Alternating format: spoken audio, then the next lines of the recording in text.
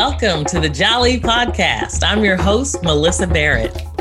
This podcast is for those who are interested in the conversation around diversity, inclusion, and equity. Each week, I'll be interviewing a guest who has something special to share or is actively part of building solutions in this space. Let's get started. This week, please join me in welcoming Monique Nelson. Monique Nelson is Chair and Chief Executive Officer of UWG, the country's longest-standing multicultural marketing agency. She took the helm of the agency in May 2012 when founder and advertising pioneer Byron Lewis retired. Headquartered in Brooklyn with offices in Detroit, Atlanta, and Miami, UWG maintains a list of esteemed clients, including Ford Motor Company, Colgate-Palmolive, the Home Depot, Bacardi US, Coca-Cola, and the U.S. Marines, and many more. As one of the country's leading multicultural agencies, UWG services its clients with general market, Black, Hispanic, Asian, and LGBT marketing and advertising, digital and traditional advertising, consumer insight, public relations, consumer healthcare communications, and cultural fluency consulting.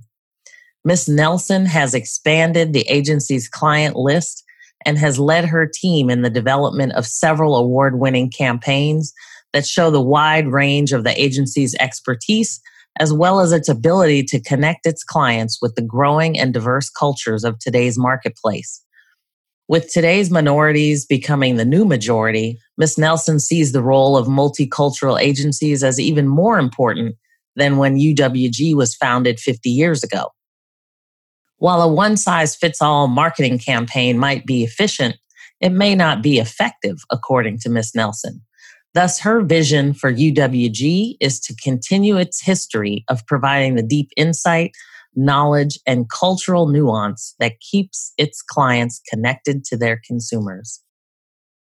Prior to joining UWG, Ms. Nelson was the global lead for entertainment marketing at Motorola, where she ensured that the technology giant's entertainment and music strategies and alliances lived up to their promise as results-driven strategic marketing weapons worldwide. Today, her leadership extends beyond her C-suite at UWG. Ms. Nelson contributes to many organizations and charities.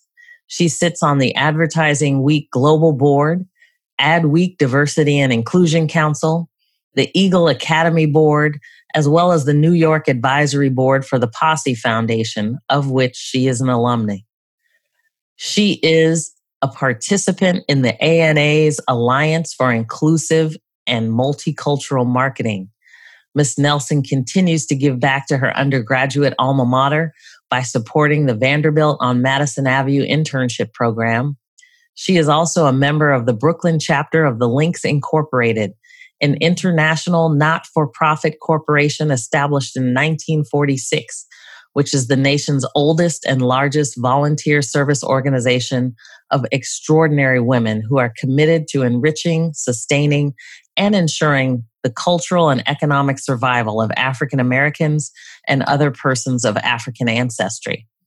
Ms. Nelson has an MBA in International Marketing and Finance from DePaul University and a Bachelor of Science degree in Human and Organizational Development from Vanderbilt University. In 2016, she received United Way of New York City's Women's Leadership Council's Power of Women to Make a Difference Award. Her other distinguished honors include the Network Journal's 25 Influential Black Women Under 40, Ad Age's 40 Under 40, and the 2015 Advertising Working Mothers of the Year. Thank you so much for being here. I am so excited to just have a conversation with you about diversity and inclusion, knowing that you have been in this business for so long. And I just figured I'd start with a question to ask you about how you got to where you are today, your own kind of personal story. Okay. It's I can do a quick and dirty version. Yeah. Born and raised Brooklyn, New York. Left Brooklyn and went to Vanderbilt University in Nashville, Tennessee. Really enjoyed that. And I went there on the Posse Foundation Scholarship, which is a diversity and inclusion scholarship program. Oh. So interestingly enough, that's a fast forward. So that's kind of, where the journey kind of began. Left Vanderbilt and went to my first job, which was at International Paper in Kaukauna, Wisconsin. And I lived in a suburb of Green Bay, if you can imagine. You picked up and moved to Wisconsin? Correct. Yep. Oh, wow. Okay. Came for like 2 seconds after graduating from Vanderbilt. And, it was definitely one of those families that was like, you're off payroll, so figure it out. And International Paper offered me a job. And they said at the time, there's two options. Either you can pick somewhere desirable or you can pick somewhere undesirable. And if you work with us, you will have to do an undesirable location at some point. And I decided to just go ahead and start there. So I went to Kaukauna, Wisconsin, which is like a specialty paper company within the International Paper family. And it was an amazing experience. It really did solidify my love of marketing and sales. And I was able to really learn more than I ever imagined in that environment. Worked on, Post-it notes, worked on, I sold the paper around reams of paper, ream wrap. I sold the peanut butter cup holder for Reese's peanut butter cups. So as a entry level salesperson, you were what they would call the throwaway salesperson. So every piece of paper I sold eventually got thrown away. So that was a really interesting way to kind of cut your teeth in marketing and understand the nuance of sales. And that opportunity led me to Chicago. And I then ended up moving in 1999 to Motorola. And I took a global brand strategy role there. And that was, as you can imagine, a phenomenal moment to be in technology and certainly in mobile technology. I can honestly say I was probably, we were there in the time when folks were talking about, everybody's going to have one of these. And I'll be brutally honest, I didn't really believe them.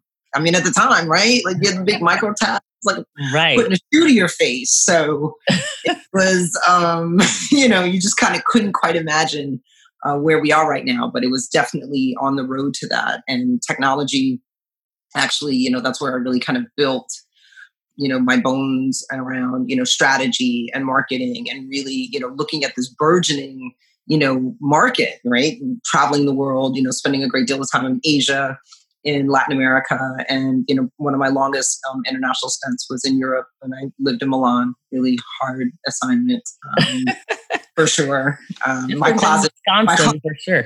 Forever grateful.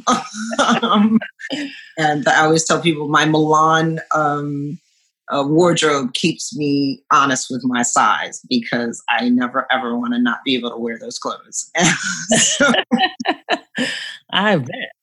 Yeah. So then came back stateside and worked on Rocker, which was, the first cell phone with music in it. So it was really kind of the first, iPhone in so many iterations. And that was an awesome experience. And then point in my life where it was just like, hey, you got to go home at some point. I'm an only child. Moved back to the city. Motorola did not have a facility out here that was, hosting marketing or otherwise. So it was time to move to something else. And I spent probably a little under a year, looking for an opportunity in New York and ended up interviewing at Uniworld in the fall of 2006 and fell in love with Byron Lewis, the founder. And I joined them in February 2007. And I worked at Uniworld and in different departments, joined as kind of integrated marketing and brand entertainment, as well as being an account director. And just did a bunch of things within the agency, but most importantly, wanting to make sure that they were digital first. Because, of course, having come from this world, I'm like, you know what? Having seen the rest of the world, marketing is no longer going to live in these three places, right? TV, radio, and print.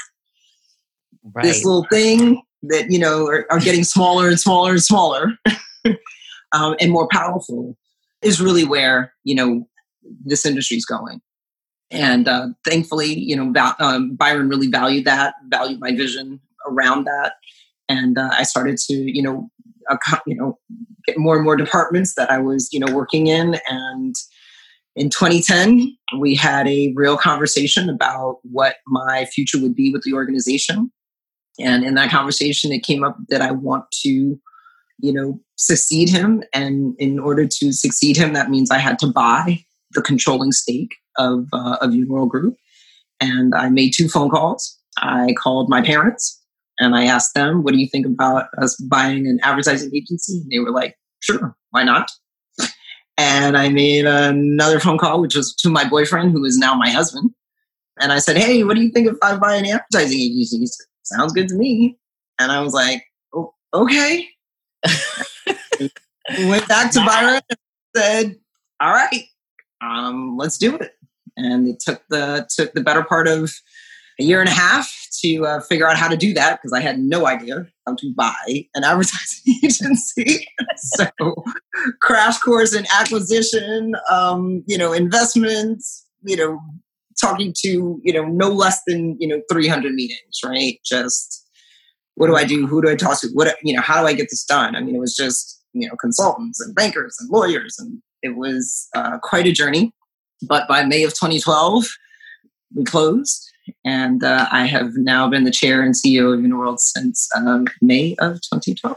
Wow, what a great story. That is phenomenal. I think it gives everybody just a trajectory for, you can do what you want to do. And, you just have to, even if you don't have experience with it, you just figure it out along the way and make it happen. So thanks for that's so inspirational. I'm assuming there were lots of mentors along the way that kind of helped you. Sounds like Byron may have been one, certainly, to get you there. What was that experience like? Were there folks that kind of took you under their wing, or? Absolutely. Every step of the way. I have a mentor who I've known since I was in college, a gentleman by the name of Michael Ainsley. He used to be the CEO of Sotheby's. And he was just clarifying, right? Like just one of those people that you can always look to and have a conversation with. My parents were just, insanely open to, whatever I wanted. Right. Whatever I wanted to try, whatever I wanted to, do. So there's just something about that exposure and that ability to, honestly, to kind of fail too. Yeah. Like get out there and fail, pick yourself up, do, try it again. It wasn't really, I was a terrible artist, and I remember saying, I want to do this class. I want to take the ceramics class. And, it wasn't very good. And I remember my mother going, let's channel your energy elsewhere. Find your strengths. Lean in. That's great. Which is awesome. So, I've always been able to kind of deal with truth. And, and everywhere I went, I must say, I was able to kind of find someone who either I gravitated towards or was able to have an open relationship with and kind of continue that through. And once I found out what sponsorship meant, then that was, another kind of tool in the toolkit to understand that, somebody has to advocate for you, and be in that room and, where you are not, and one of the mantras, one of my mentors gave me was, decisions about you are made in rooms without you. And that ultimately means, people have to recognize you, understand your strengths and where you can add value. Yes. So powerful. Everywhere you go, that's what you got to find. And that's why D&I is so important. Yeah. Is you need to be able to find that in people that look like you, and people that could feel like you, and that's critical. And I must say, everywhere I went, and especially at Motorola, I remember walking into my first day. David Gutman, big shout out to David. My first day, he gave me a list of 3 Black women in that organization that he wanted me to reach out to. Wow! And it was like, along with my welcome pack was like, here's this woman, this woman, this woman. I recommend you reach out and he was like, as a white male, I don't know what your experience, needs to be. I want to give you that safety net now. Yeah. And I just, again, it just felt normal. So when you figured out that other people didn't get it, that's one of the things that's really important about what we do every day. Yeah. And I think, when you start talking about community, he started to create that community for you. And I think a lot of companies today are trying to figure out, how do I focus on inclusion and diversity? What does that look like? And I know Uniworld Global, being the longest standing multicultural marketing firm in the country, you all have lots of experience about, the challenges associated with inclusion and diversity, along with, solutions for, creating it. And I know there's been kind of a renewed interest, maybe I'd call it a deeper level of understanding and empathy that is being experienced around the world based on a lot of the Black experience, and certainly other people of color as well. Can you talk a little bit about some of the challenges, either, and have they changed over time? And, in terms of what you're seeing now compared to maybe what was seen, 10 or 15 years ago? I mean, yeah, I think like anything, it's been cyclical. In that, there's interest that ebbs and flows. But I think one of the things that's happening now is you've got a chasm around a demographic shift. And that demographic shift is not only numbers, but it's generations. Mm-hmm. Yeah. And what's happening, honestly, is that coveted, 18 to 35 doesn't look anything like the 18 to 35 of 10 years ago. Right? Or 15 years ago. Right. And that's a significant heads up. Right. And then in this moment, right, the gravity of that shift is now more obvious than I think it was in the past. We know these challenges have always been here. Right. Yeah. So the difference right now is the amplification of it. The fact that we're all locked in our houses still. That makes a difference. It's clear. We're still on lockdown. Yes. And will be for the foreseeable future. Yeah. If we want to live, right? Because it's still very real, and it's still very, should be still very front of mind, and top of mind. Yeah. So, what's happening now, which I, am, hopeful in the regard of hopeful in people are coming with the right meaning and intention, because that's really going to make the difference. So the frenzy's great, but we've got to have frenzy with order. Yes. And making sure that we're attacking the right challenges, right? I know we look at it as a 3 A's model, right? You got to acknowledge and assess. Then we have to do the appropriate actions. And then we have to be accountable. And, the challenge right now is making sure that you're engaging people that want to do all three of those things and not just one. Yes, absolutely. Right? Yeah. So that's where we are. We're seeing that. We are, in, great client relationships that are looking at this as, we can't just jump in and out of this.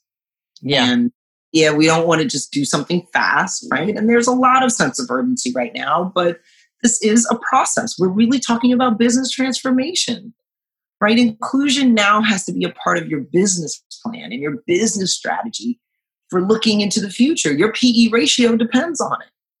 Absolutely. And I think sometimes we forget how lengthy of a process it may be. I think everybody's looking for, I need to see results right away, but yet this could be like a 3 or 5 year, 10-year project for sure. Should be. Yeah. And I know you all have, some unique opportunities in terms of helping build solutions. Is there anything you can share in terms of, how a company might get started, or, how they would engage in this area? Sure. I mean, first you want to, you've got to do a scan of your organization, right? The first, none of this is new because you would treat this like any other business initiative, right? If you were going to go into a new line of business or if you were going to acquire a business, I know enough now that if you were to, really take your company in a new direction, you'd probably put a task force on it. Absolutely. You would do some research and kind of find out, well, what does that mean? And what will that mean for my business? How would that affect, my bottom line? How is that going to affect my current environment? Will it change it? And if so, how? But if this was a life or death, business pivot that you had to make in your organization, you would do all the steps. And this is the same thing, right? We have to figure out, what does this mean for your business? Right. And that's, again, an assessment process. Let's figure out how it affects it, how it could, help. What if we do something wrong? How does it hurt? Right. Let's, all of you do that SWOT analysis. Right. And we would, land on that, and then we put strategies in place and tactics. Right. We would do all of that work to say, okay, if this is where we're going, we'd have that ridiculously long spreadsheet. Right. We'd have a project manager. Yeah. Like we did for Y2K. I was around for that. Yeah. And, we put energy and everyone would have a part to play in terms of how this transformation is going to work, right? And how this new business is going to affect how we work every day. And if your human resource people are involved in how's this going to change the culture? Right. What does that mean for how we work? Right. And what does that mean for collaboration and high performing work teams and, matrix systems if that comes into play? So you would do that work. And then, of course, like with anything, you'd measure whether or not it worked or not, or how it's progressing, or what is working, or what's not working. And if it's not working, you're going to go in and you're going to tweak it. You're not going to abandon it. You're going to tweak it. Yeah. So, and then... And to that point, in terms of, because I think there's a couple of things there with respect to the process, one of which I know I have been kind of vocal about is making sure that you include the community that you're talking about. Because I think sometimes people will say, well, I can, I'll fix it and I'll let you know how I fixed it, as opposed to actually incorporating connections with the community so that the community is actually involved in providing that. Absolutely. And that's where that task force comes into play, right? That comes with, those are the voices that are going to help you get there. Yeah. Right? They should be extensions of these advocacy groups. Yes. Right? That is, right? But that's, again, if we're going to say we're going to go after, people of color, well, I hope you have people of color figuring out how to go get them. Right. Yeah. No doubt. That would help. It would be helpful. Especially, I think a lot of times we expand our net and we forget to include folks in the community to help get the community, right? So, you don't want to show up at Howard University and not be able to identify a community of people that people are, that are welcoming to your own company. So that's fantastic. Are there specific areas in terms of the assessment that you would highlight in terms of, how to get started? Sure. I mean, our organization is very data driven. So, some of the things that are really important to us would be, things like your numbers. We do want to kind of understand where you are. I think there is, something to be said about baselining, right? And putting a goal in place, right? And I'm not talking about numbers and, counting people. What are the goals? What are you trying to, achieve? So we would spend some time around your strategies, and what are some of the things you're trying to achieve over the next 5, 10, 15 years? We're long-term vision. We don't want to fix something for now. So it would be a matter of, hey, this is, we'd be more than happy to come in and really talk to you about what that strategy looks like. We really do want to make it something that is part of what you would do every day. right? We don't want it to be that extra work, right? This shouldn't be your fourth shift job, right? We all have enough work. What we want to do is, make the work that you're doing more now more inclusive, right? Let's make it part of the habitual stuff you're doing, right? Let's not, make it an extra thing. So that's kind of the way we approach it, because we do want it to be sustainable.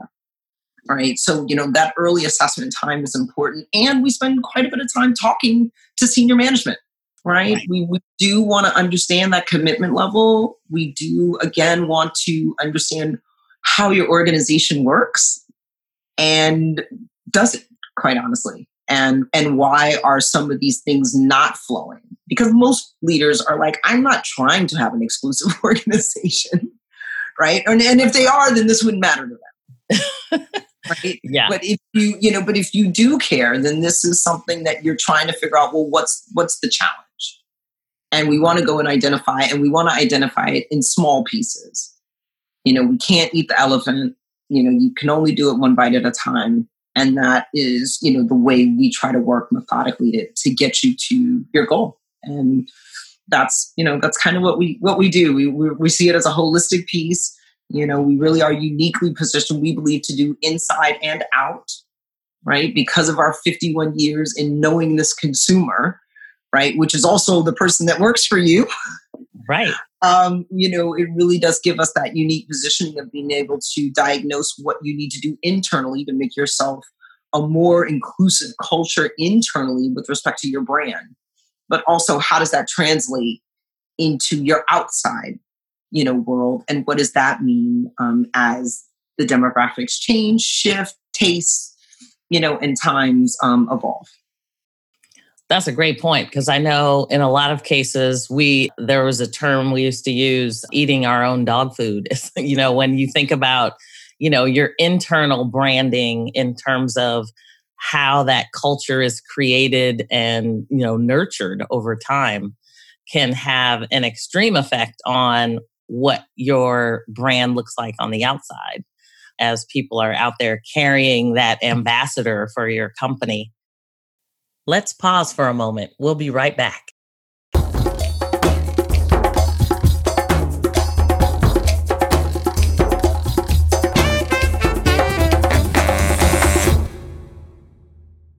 So how do employee resource groups or, even allies fit into these kinds of challenges when you talk about making it part of your everyday? Because I think probably every employee resource group I know, they're all doing it as a third job. And, it's like there's a lot of work to be done, and they rarely get recognition or pay or anything associated with it. Yeah, that's the part that needs to change. Yeah. That ERG should be on your evaluation. Yeah. Right? The work that you are contributing to that is adding to the contribution of your organization.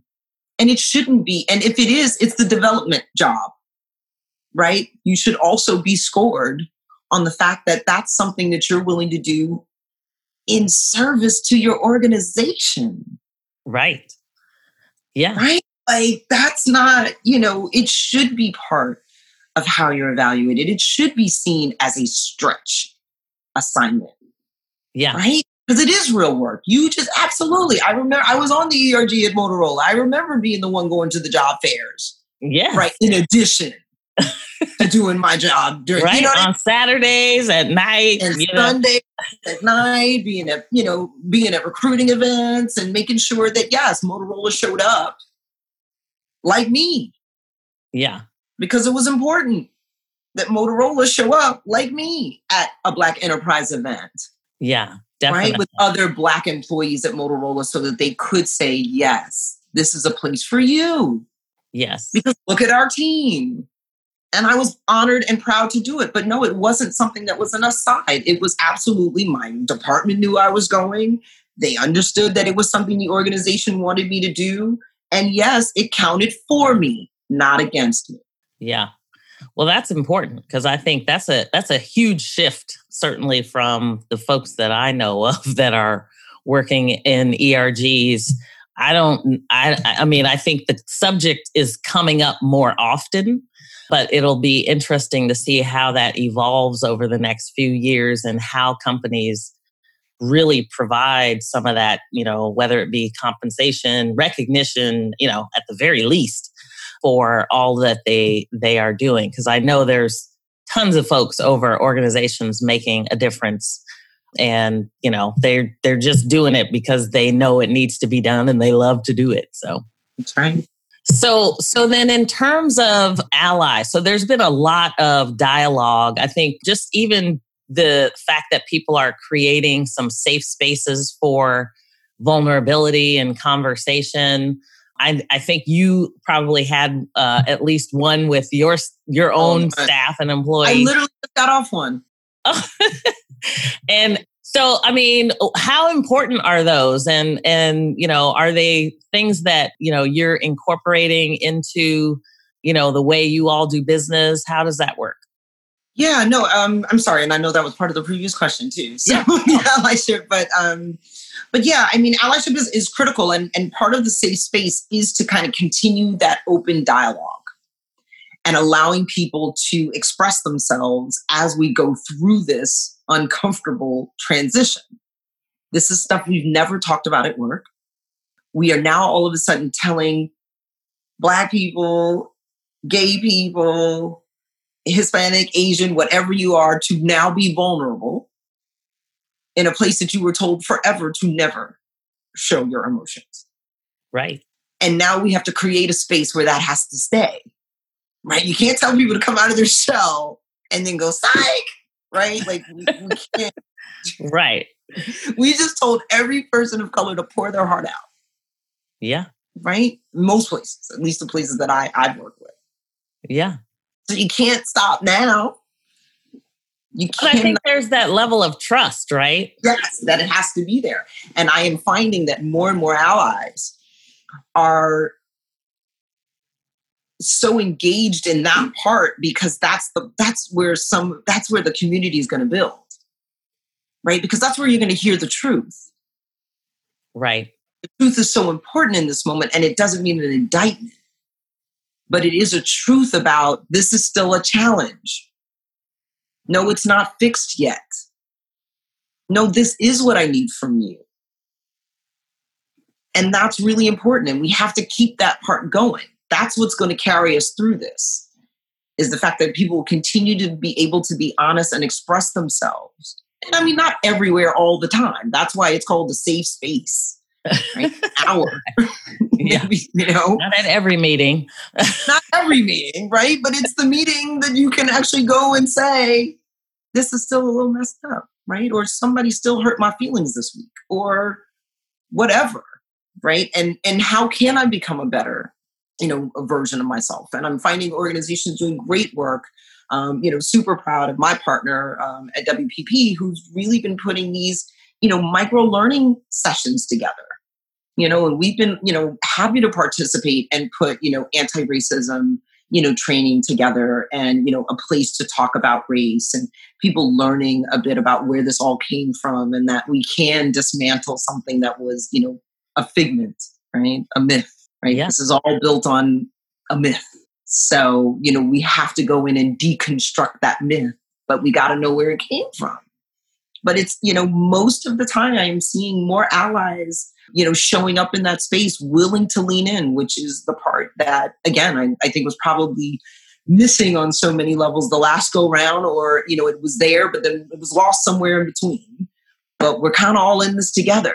And it's important that we all kind of understand where we came from, so that we can do a real comprehensive fix. Yeah. And even with respect to, because I think everybody comes to this from a little bit of a different place in terms of whether it be, their own guilt about understanding, just their own privilege. Maybe they weren't quite aware of how privileged they were and how challenging it has been for people of color. I mean, where do you start with that? Because I think in some cases, there have been conversations about, increasing levels of representation by, lots of different companies. And certainly they can do it in a variety of ways, but it seems like maybe there's been a lot of focus on inclusion and diversity over the last, say, 5 years, and we're still struggling to get representation. So I don't know. I think that was probably two different questions, but well, I mean, okay, this is again, and you'll find me repetitive in that you can do stuff or you can be intentional. And the problem with, just counting, which is what it sounds like, right? I'm just going to get more people. Your environment still sucks. Right? Sometimes part of the reason people aren't there is because they don't feel comfortable. Right? So you can continue to march people through and they're going to walk in the front door and right out the back because it's not comfortable. Right? Nobody's made any kind of accommodation. I got a question the other day that said, what do you do when you're bringing the first one in? Right? What if we are in all whatever environment? And actually, I went through this. I remember when I bought Uniworld, one of our offices was all Black. I thought it was weird. I really did. I said, this is strange. We should have more points of view in this organization. I said, we need more perspectives, even though in this particular, assignment was an African-American assignment. I said, I don't want to only know how African-Americans feel about an African-American assignment because we live amongst the other people too. Like, this is weird. Yeah. And I remember getting pushed back because they're like, I don't understand. It's the same thing. And I remember hiring the first white guy. And I spent a tremendous amount of time telling him he was going to integrate an office. You're the first white person to be here. I really don't know. But let me tell you the resources we're going to put in place to ensure that you're not the last. Right. We want more other people in our organization, and I need you to work. I need this to work. So we had to put stuff in place to make sure that the white guy felt good. Yeah. It's the same thing. Right. If you're going to do that and you know that your environment has never been inclusive, how are you expected to make it stick? You've got to put some other things in place, right? You're just going to have to. And so you alluded to some training and other things. Are those the types of things when we're talking about, like, whether it be unconscious bias training or other things? Are you thinking that those are items that should be kind of required, or how does that actually get executed? Sure. I think that should be part of everybody's onboarding. Right. If this is part of what you're doing, especially in the near to, not foreseeable future, if that's what you're trying to do, I mean, what's happening is the fact that we need to get everybody up to speed as to what this feels like, looks like. And, I remember, there was a time when training was inclusive of that. That part of, your cultural indoctrination in an organization meant that you, went through certain trainings and really in service to the values of the organization, right? That's what it should be, is if, and everybody's values are all, very lofty and aspirational, right? We serve the world. We're saving this. We're doing, so they're always very big. And if that is the case, then that should be a part of how an organization onboards you. And those values should come through that onboarding. So yes, I think training is a continual effort. And if this is part of what we call inclusive leadership, right? Like, everybody should be a part of being inclusive. And what are those skills? So our trainings are very skill-based, very much about building you up and upskilling you as a person to be able to see and understand what to do in a situation, right? We want to be situational too, and be very thoughtful. We don't believe in the preacher training. We don't like the click the button training. We really do want to make sure that it's applied to how you do your work every day. and how that's going to improve how your teams work and ensure they're high performing and productive. So, we believe training needs to be thoughtful in terms of how it's going to affect your team. And, for some environments, click the button works, but it usually doesn't work for stuff that's culture based. Right. Yeah. So I'm good for click the button for, a data entry or, here's how you do your expense report. But that's really tough when it comes to how do I get a team to work effectively together that are on 6 different continents and, have, multiple challenges around, product delivery. Like that's not, click the button's not going to help that situation, but inclusion can.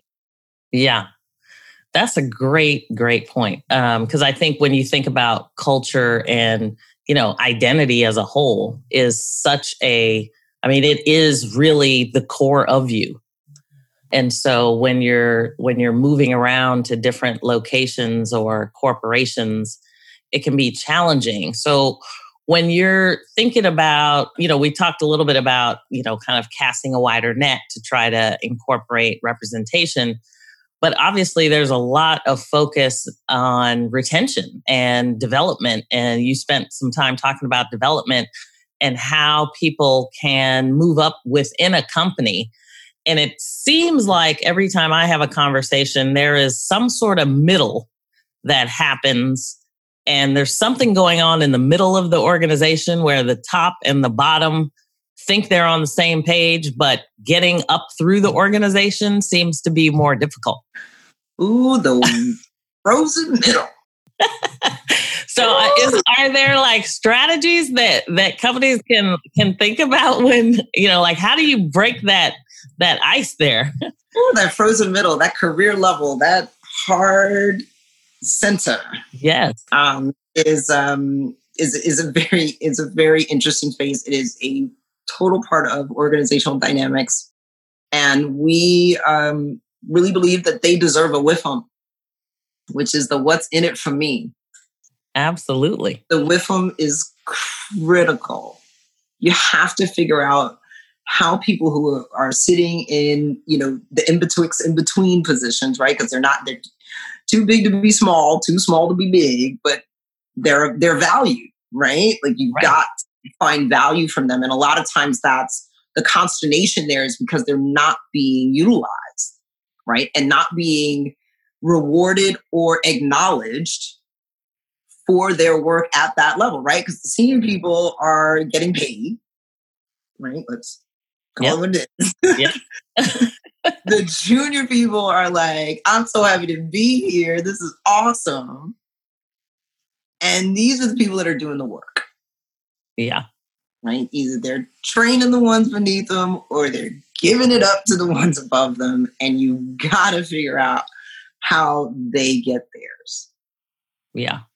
And how do we reward them for being the conduits? Right. And that's really, because the organization doesn't work without them. I mean, I was in the workforce when they cut middle management out, and you know what happened. Nothing. Right. Like, where'd our productivity go?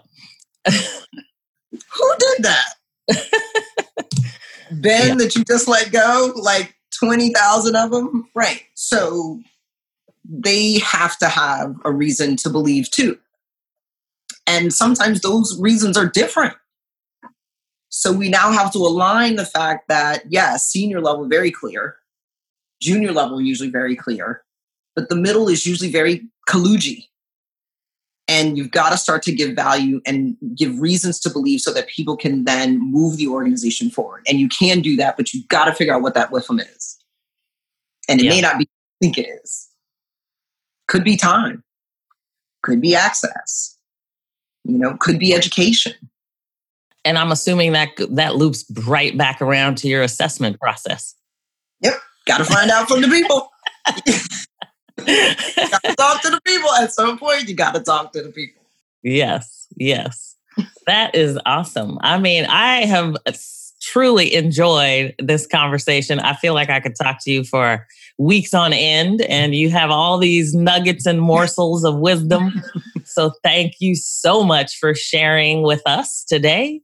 And I look forward to continuing to watch Uniworld Global as you are, in fact, leading and setting the stage all over the world for the standard on inclusion and diversity. So I thank you so much for the work that you are doing and your teams are doing. I know you're massively busy, and I so much appreciate the time that you spent. Thank you so much. And I love the fact that you have renamed us Uniworld Global. I think I'm going to do that. That's who you are, right? Did I say the name wrong? It's just Uniworld Group, but I'll go with Global. I like Global. I like Global too. I think you're already there. So, what can I say? It was a Freudian slip maybe for you. We'll take it. Awesome. Well, thank you again, Monique. Becky, thank you, Melissa. You guys are awesome. Thanks for joining me on the Jolly Podcast. Please subscribe so you won't miss an episode. See you next week.